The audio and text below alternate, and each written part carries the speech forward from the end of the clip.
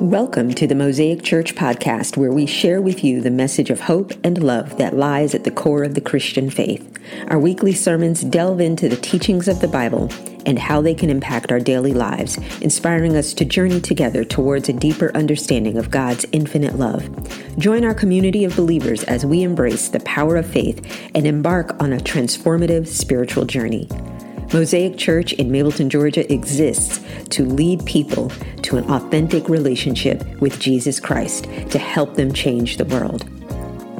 Now, please enjoy this message from Pastor Broderick Santiago, lead pastor of Mosaic Church.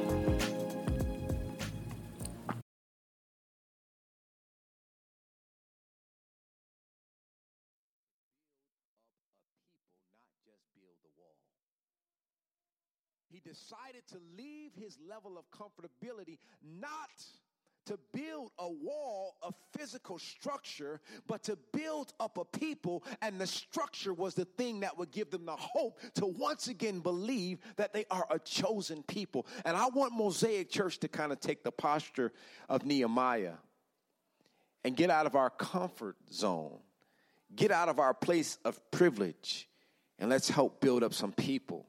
I want us to be people that would build something extraordinary. I've said this from the very beginning. God never called us to build a mega church, but he's always called us to make a mega impact.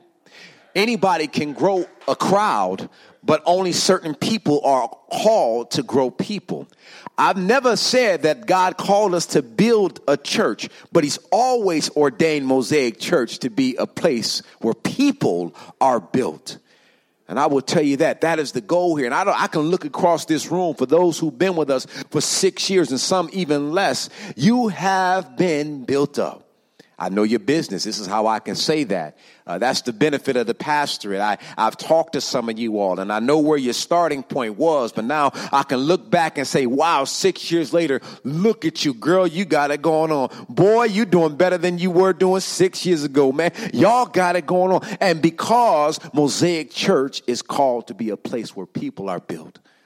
But the beauty is, in us building this church, Mosaic, you have grown individually, you have grown personally, you have grown corporately, we have grown collectively.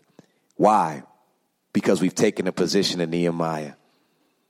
A bunch of broken people, a bunch of broken, imperfect people coming together to do something greater than what we could ever imagine God would allow us to do.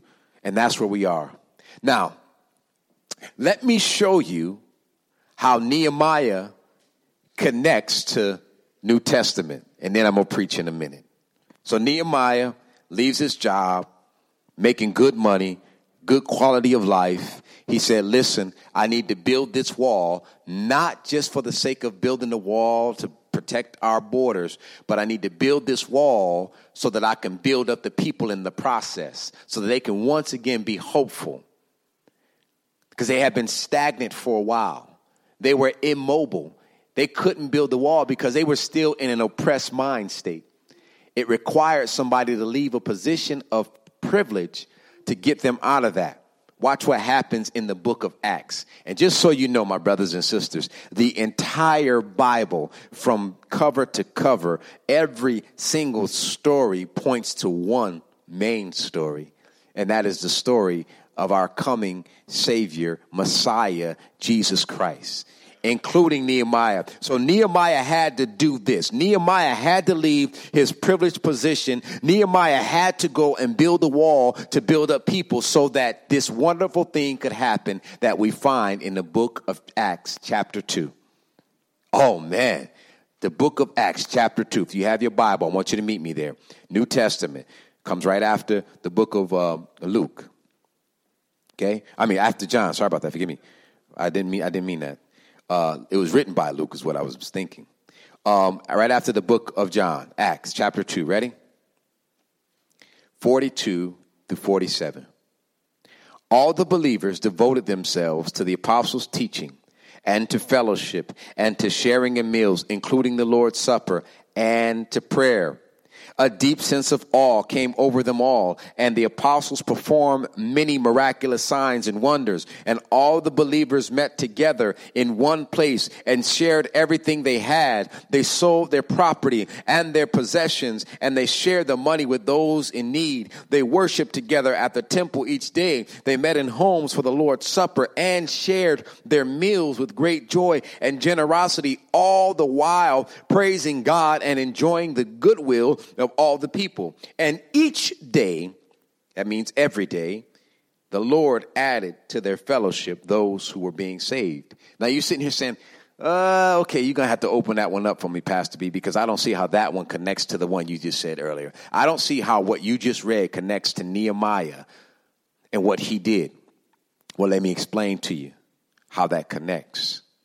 So we go prior to this, we go to Acts chapter 1, and you can see Jesus, he's coming back. He's already resurrected. He's defeated death. He comes back. He meets with his people. He's walking through doors, right? He's serving fish meals. He's back. He's resurrected, and he's hanging out with them, and he's there with them. And he notices, watch this, that they have not done anything since he left. They were immobile. They were still mourning the Jesus that died on the cross.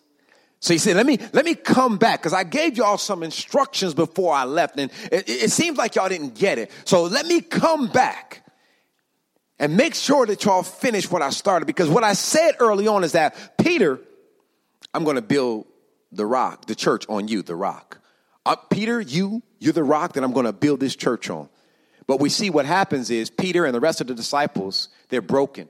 They're still focusing on a Jesus that died on the cross. They're broken. They're immobile because of their mourning. They're immobile because of their pain. They're just like the people in Israel who were released from the oppressors but could not do anything. The people that were released from the bondage of the oppressor but left the wall down there. The people who were no longer under bondage but didn't do anything because they were still broken, like the rubble of the wall. And here you have a new group of people in the New Testament, broken followers of Jesus Christ, broken people who have walked with Jesus Christ, seen him perform miracles, people who have been able to even at some point perform miracles themselves. People for 3 years walk with Jesus Christ.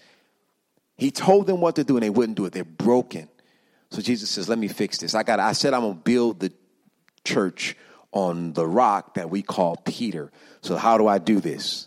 So Jesus comes back and talks to them. He says, check this out. I'm back. No, this really me. This is really Jesus. Okay, this is me. He's walking through doors. He's feeding them fish. He's letting Thomas yeah, stick your hand. Yeah, see, it's me. It's me. Stick your hand right through there. That's me. I'm here. And he says, this is what I want y'all to do. Don't leave Jerusalem.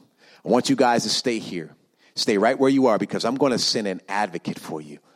Okay, stay right where you are. Don't leave until the advocate comes. Advocate is the Holy Spirit. So they stay, and they go to this building, to this house, this big place of worship, so to speak. And they go to what you call the upper room. 120 believers are up in the upper room, still mourning, still broken, still immobile because of their sadness.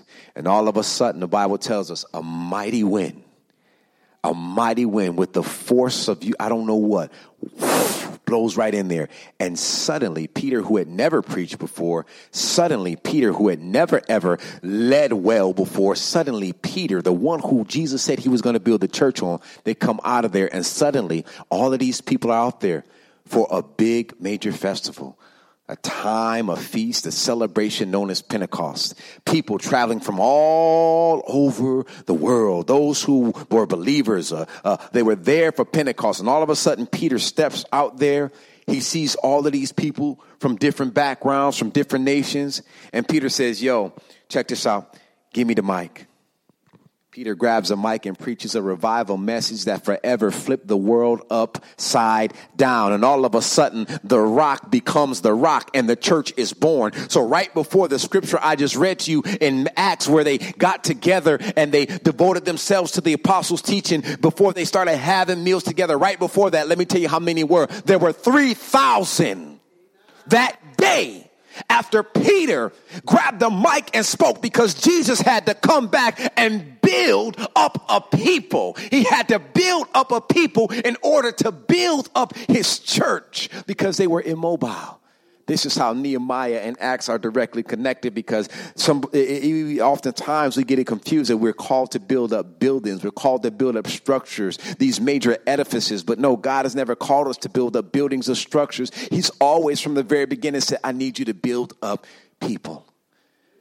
And the Bible says this, that day, 3,000, that day, once he was done, once he dropped the mic and pulled a move like nobody had ever seen before, once he dropped the mic, got everybody's attention, 3,000 said, you know what, I came here for Pentecost, but I'm going to stick around a little longer because this is too good. Y'all got to catch that. People travel from all over the place. They came for one thing, but got more than they bargained for. Came for one thing, got more than they bargained for. Some of them stayed because of the word was so powerful, because Peter preached so well, and they devoted themselves to this teaching. And so here you are, people built up. Now they build a church. And Mosaic Church, God is telling me to tell you the same thing. Let's build something extraordinary. These people built something extraordinary. Nehemiah built something extraordinary. Yeah, the wall was pretty. Yeah, the wall was wonderful. Yeah, it was glorious. But the people who worked the wall was the extraordinary thing that was built. Oh man, the message that Peter preached was incredible. The message that he said was powerful. Oh, it was good. The message was good. But the people that were built as a result of the message, that was extraordinary. And I am saying to you today, Mosaic Church, let us build something extraordinary. Something that will outlive you and I. I ask this question often, and I really want you to ponder it for a moment. If Mosaic Church ceases to exist, will the community notice? That's something to really think about. If we cease to exist, if next week come and there ain't no service here, will the community notice? If a month goes by and there's nothing that's going on at Mosaic Church, will the community notice? Will they feel our absence if we have to leave? And I would say there are some that might, but not enough. This city of Mableton needs to weep if something happens to Mosaic. And that's where I want us to be. To where the city weeps because of the impact that we do in this community.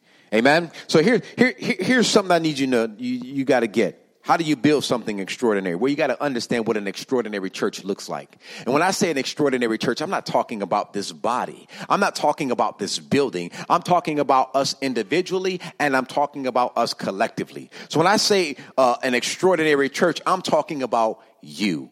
Outside of these four walls. I'm talking about you outside of Sunday morning service. I'm talking about you throughout the week. I'm talking about you when you're sitting down writing your goals and your plans for life. Help me build something extraordinary. So let me explain to you what an extraordinary church is. Number one, if you're taking notes, extraordinary churches are never stagnant. They're always growing. Extraordinary churches are never stagnant. They are always growing. Well, how do you know that? Well, let's start with Nehemiah. Once again, I got to point you back to there, because if the people in the book of Nehemiah remain stagnant, we would never have the Gospels, nor would we have the book of Acts. If Nehemiah himself had not decided as an individual to leave his place of privilege and go out there and help his people, there would not be Gospels. There would not be the book of Acts. But Nehemiah said, you know what? My privilege is not for me. My privilege is for them. King, I'm gone. But since I'm gone, let me ask you for some help. The king gave him his first resources to go out there and help his people. Had Nehemiah not stepped out, and the people not grown, there would not be a book of Acts. There would not be Gospels. But because Nehemiah stepped from his place of privilege, the people grew. They grew two ways. They grew internally, spiritually. They grew stronger. They redeemed their courage. There was pride that grew up in them. They were like, yeah, look what we did. And they looked at that wall and they said, we did this. We're back. And everybody was flourishing. Life was good for them yet again. But it took one person to get out of his privilege to be the church, even though that wasn't the church then. But he looked like the church, and he got them to do something extraordinary. They were not stagnant. They grew. Okay, maybe you didn't get it. Let me talk about Acts. The Bible said They devoted themselves to the apostles' teaching, to fellowship, to sharing meals, right? Including the Lord's Supper. And I'm going to just go fast forward. This is the part I want you to know, that so you know that they're growing. Ready? And every day, every 24 hours, the Bible is saying, God added to their number.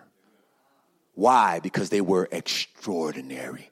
Every day, God added to their numbers a number of people who were believers. And that continued on. How do I know? Well, how many Christians and believers do we have in the world today? We continue to grow. And some may say, nah, Pastor B, I read an article and I see the statistics that the church in America is dying. And I would look and say, you know what? You might be on to something, but let me share something with you. The church in Asia is growing exponentially. The church in Africa is growing exponentially. As a matter of fact, in places in Africa, Brazil, and Asia, every day that they assemble, thousands are becoming Christians every day. And they're risking their lives to do it.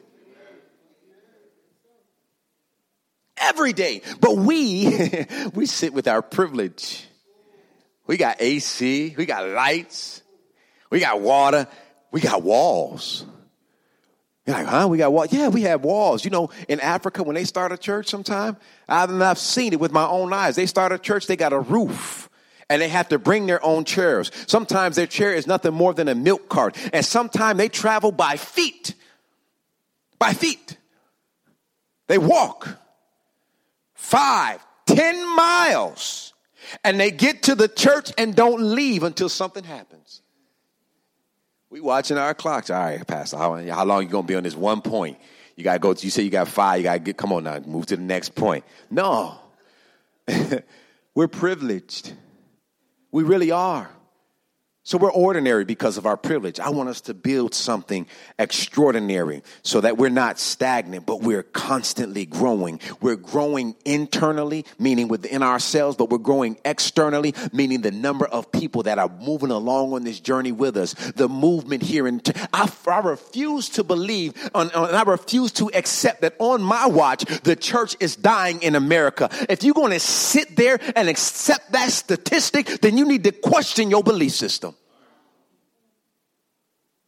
I refuse to accept that. I'm not going to read that and say that's okay with me. Heck no. I almost said the other word, but my mama here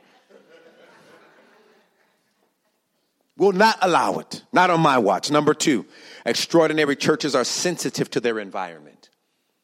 Extraordinary churches are sensitive to their environment. In other words, we know what's going on in our neighborhoods. We know what's going on in our surrounding areas. Let me get more personal. We know what's going on inside of our churches, inside of our buildings. Inside this one small congregation of believers at Mosaic Church. Watch this. There should never be somebody in here that has a need. I'm being real. There should never, in his congregation, there should never be somebody that has a need and we don't address it. There's too many of us. We can't give you a house, but man, I'm sure we can find housing if that's what you need. Clothes, food, whatever the case may be. In this church, there should never be a single person that has a need. And then that needs to be replicated out in the streets. I'm serious. We need to be sensitive to what's going on in our environment. And here's the good news, Mosaic Church. We're there. We're not all the way there. We're there. Well, how do I know that? Well, I can look at, watch this, the number of commendations we've received over the course of our time serving in this community. I can look at the number of awards we've received for the work that we do in this community. I also can look at the number of invitations we get. In other words, if something goes down in this city, they will always look around and say, you know who's missing from this table? Mosaic Church. That's happening right now. I promise you. We're always invited for a seat at the table. And you know why? Because we don't want to get to the table just to be at the table. We actually make a change when we're at the table. They know we're going to fight. They know we're going to protest. They know we're going to show up at the school board and say, this is not cool. They know that we're going to raise our voices. They know that we ain't going to let nobody be hungry, even if it costs us our own. And an extraordinary church is sensitive to their environment, internally and externally. And when I say that, I'm not talking about just this congregation. I'm talking about you. How your neighbor doing? Oh, you don't know your neighbor's name? Remember back in the day? Me and my mother spent the other day just talking about the neighborhood that we grew up in. We were just talking about, nobody ever sent, you go out playing with your friends. Nobody ever sent you home because it was dinner time. They're like, when we make you a plate too, call your mother, let your mother know you're going to eat over here tonight. And God forbid I do something bad. They catch me doing something bad. But listen, before I got home, like 3 people done whooped me. And then when I get home, that's when I get the final one. And it was okay. It was okay. My mother, my grandmother, they did not complain that I got a whooping. I shouldn't have been doing what I was doing. And it's sure enough going to get back to you. We knew our neighbors. And it was okay if you had nosy neighbors because that protected you. It was okay if you had nosy neighbors because you were never, ever hungry. It was okay if you had nosy neighbors because you knew where your kids were. It was okay. We have forgotten that. Why? Because everything is all about me. I got mine, you got to get yours. I've got mine, you got to make sure you take care of yours. I got mine. I don't need to know them. I don't want them all in my business. Don't be having no strange people at my house. I grew up in a house of strange people. My grandmother had a boarding house. Yeah, imagine how that went.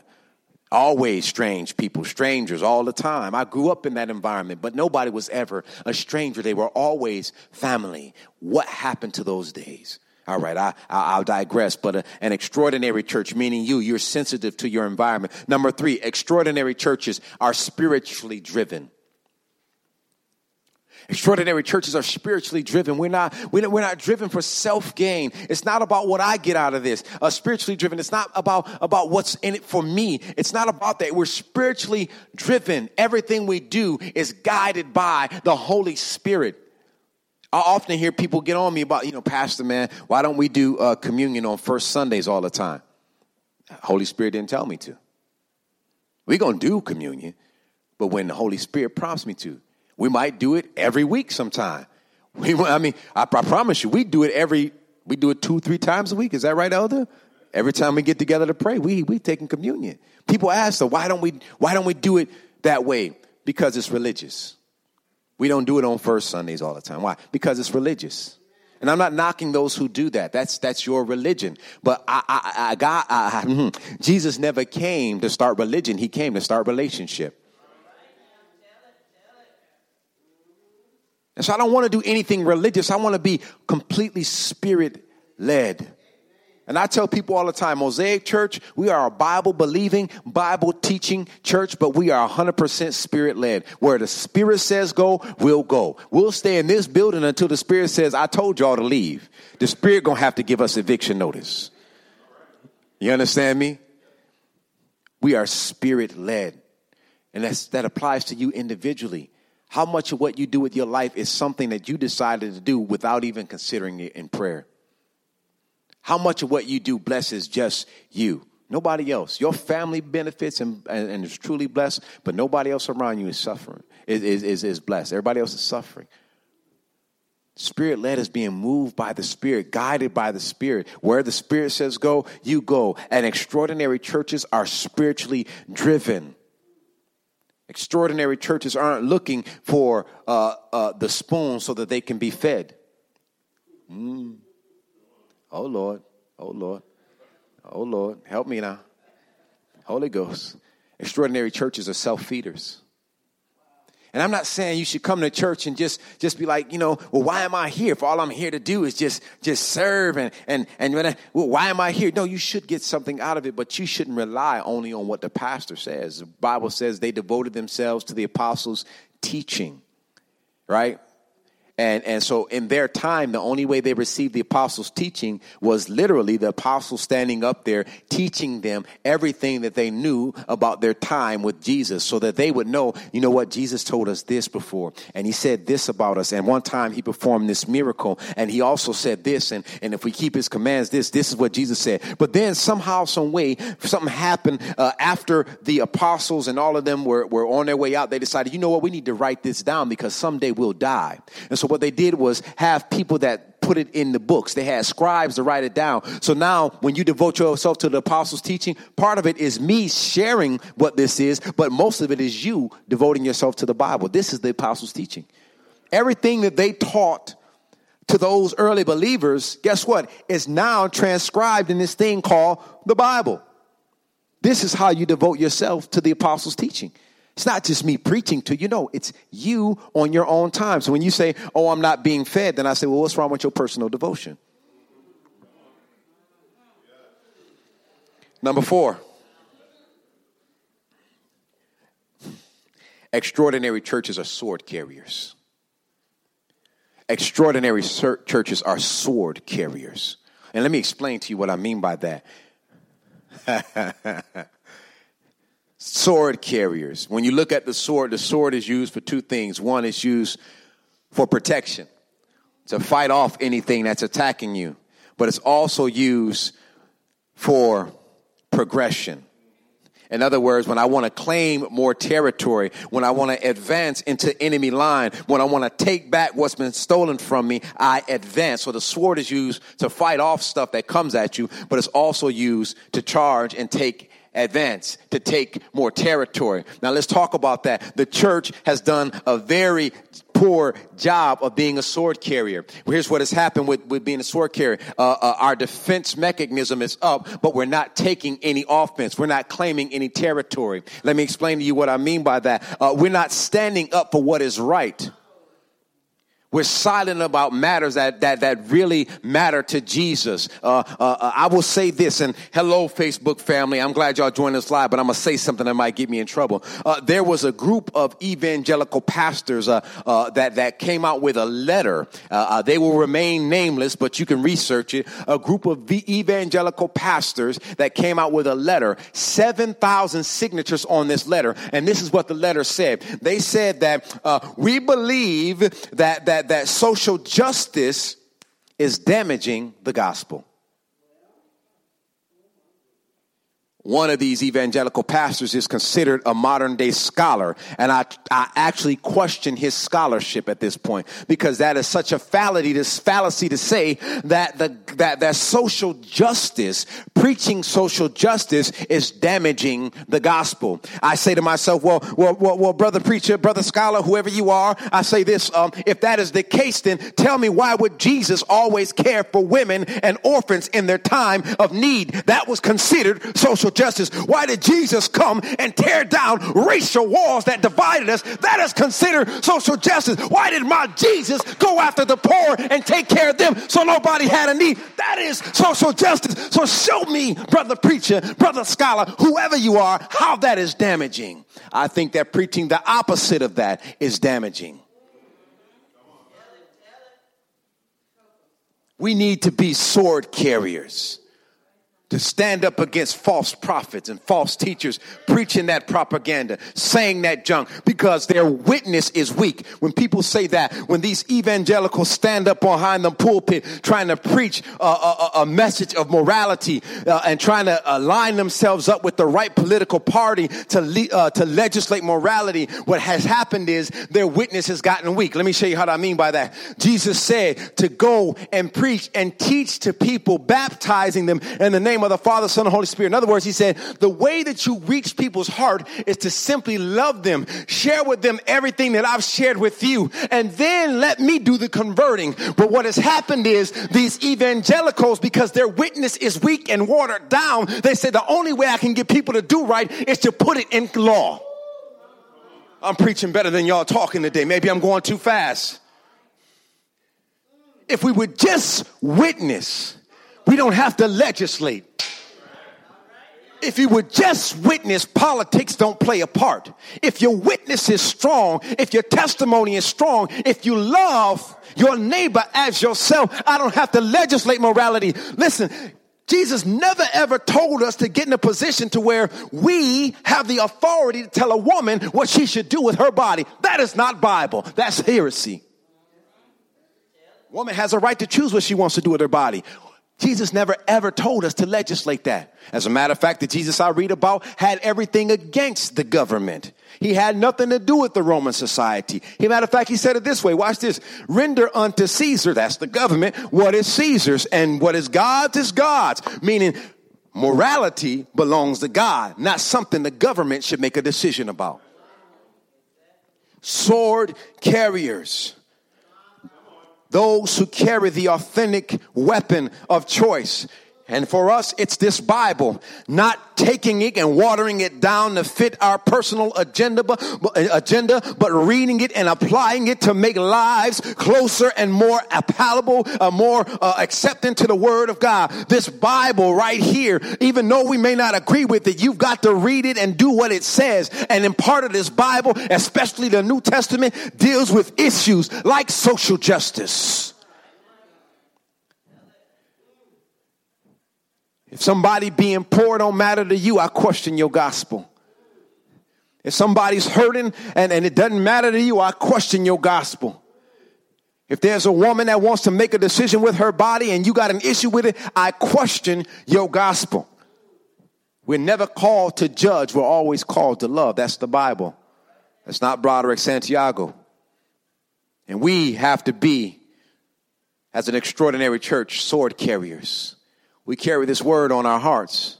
We carry these words in our life. We carry this sword with us to fight, but also to claim back everything that culture has taken from us. Culture has robbed us of the authentic and beautiful and wonderful Jesus that we love and serve. We've used Jesus for personal and political gain. We even have it on our money. In God we trust. We've totally pimped out Jesus. And I believe if Jesus was here right now, and he'd be walking up in every single White House, every single Capitol building, flipping over tables because they have pimped out Jesus. We have to be sword carriers. Extraordinary churches, number 5, and I'm done right here, I promise you. Extraordinary churches are servants. Extraordinary churches are servants. What do I mean by that? I simply mean that we don't serve our own personal agenda. We serve the living God. We serve God and his commands for our lives. And I'm not saying the service you do here at Mosaic Church. I say this, and I said this at the 9 o'clock service. If you serve here because I asked you to serve, you missed it because you're serving me, not God. I would hope that anything that you do at this church is to serve God. From making coffee to putting out signs to helping people park, it's all to lead them to relationship with Christ. It's not about me. It's absolutely not about me, because guess what? I can't get you into heaven. I'm not that qualified. I can't ask God for a hookup for you when we get to the gates. I'm not qualified. I'm gonna be asking for help myself. Everything you do, service unto others, should be kingdom building. How do I know? Well, let's look at Jesus. Jesus said to his disciples, he said, listen, I came to serve, not to be served. I came so that I'm not so that you can serve me. Even though I am King of Kings, even though I am Lord of Lords, even though I am the coming Messiah, even though I am royalty in the flesh, I should ask you to do that. But I'm here not to get that. I'm here to serve you. And right after he said that, he said, let me show you what I mean. He wrapped a towel around his waist, got down on his knees in a lowly position of surrender, of servitude. He grabbed the stinky, funky, dirty feet of his disciples and began to wash them. Now, y'all know that the disciples, when they were on mission trips, they didn't wear Timberlands. They didn't have Jordans, anything like that. They wore sandals. They wore sandals. And how many of y'all wore sandals on dirty roads before? When you take that sandal off, that's some dirt, right? You understand what I mean? And so they also walked everywhere. So sometimes they walked through dung. Y'all know what dung is. Mm-hmm. So Jesus said, I'm going to wipe all of the dirt, all of the mess, all of the dung off of your feet. Why? Because I came to serve you, not to be served. I'm doing this as a model example because this is how I want you guys to do it to the world. And God has called every single one of us to be servants. Serve others. I said earlier, we are in a place of privilege. What are we doing with our privilege? And I will tell you, we didn't have to be born in America. That's going to beep in 3 seconds, 2 seconds, 1 second. What are we going to do with the privilege we have? What can we do with what we have? We have to look at our privilege and say, God, what can I do with what I have. You have given me more than I need. What am I doing to make somebody's life better simply because I exist? And you may be saying, I don't have a whole lot. Heck, there was a woman, a widow, that had nothing and gave her nothing. And Jesus said, you blessed. This poor widow don't even have any other source of income after this. Her husband is gone. She's bringing her last because of her faith. Or the people we read about in the book of Acts sold their possessions according to Acts chapter 2. Sold their possessions according to Acts chapter 4. Sold their possessions so that nobody had a need. They said they sold their possessions and brought them to the apostles' feet and said, yo, take this and make sure everybody eat good. Take this and make sure everybody got somewhere to live. Here, apostle, take this money right here and make sure everybody gets a good quality education. Take this and make sure everybody has clothes on their backs. Take this and make sure that you continue to be able to teach this word to people, because we need more people to learn how good God is. We need more people sharing the good news of the gospel. Take this, apostle, and do ministry with it. This is what he was saying. And we, extraordinary churches, are called to be servants. But it takes us giving of our time, our talent, and our resources to do it. So I close by saying this in summary. Will y'all help me build something extraordinary? Because I believe that you all are extraordinary servants. I believe that you all are extraordinary sword carriers. I believe that you all are extraordinarily spiritually driven. I believe that everybody in here, because you are extraordinary, you're sensitive to the environment. And finally, I believe that because you are extraordinary, we can build something extraordinary that is not stagnant, but that will surely grow. Will you help me build something extraordinary?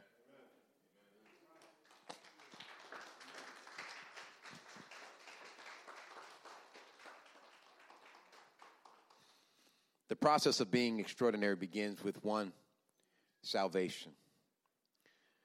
Begins with the right relationship with God. If you will, just for a moment, close your eyes all over this sanctuary. I want to give you the opportunity to take the first step in being extraordinary, and that's receiving Christ or rededicating your life to Christ. If you're in this room and you want to just rededicate your life or receive Christ for the first time, nobody's looking, just raise your hand. I want to pray for you. Raise your hand. Hallelujah. You want to rededicate or receive Christ today? Just raise your hand. Let me pray for you. Hallelujah. Glory to God. Glory to God. I see you. Is there anyone else? None of us are promised tomorrow. Guess what? We're not even promised the next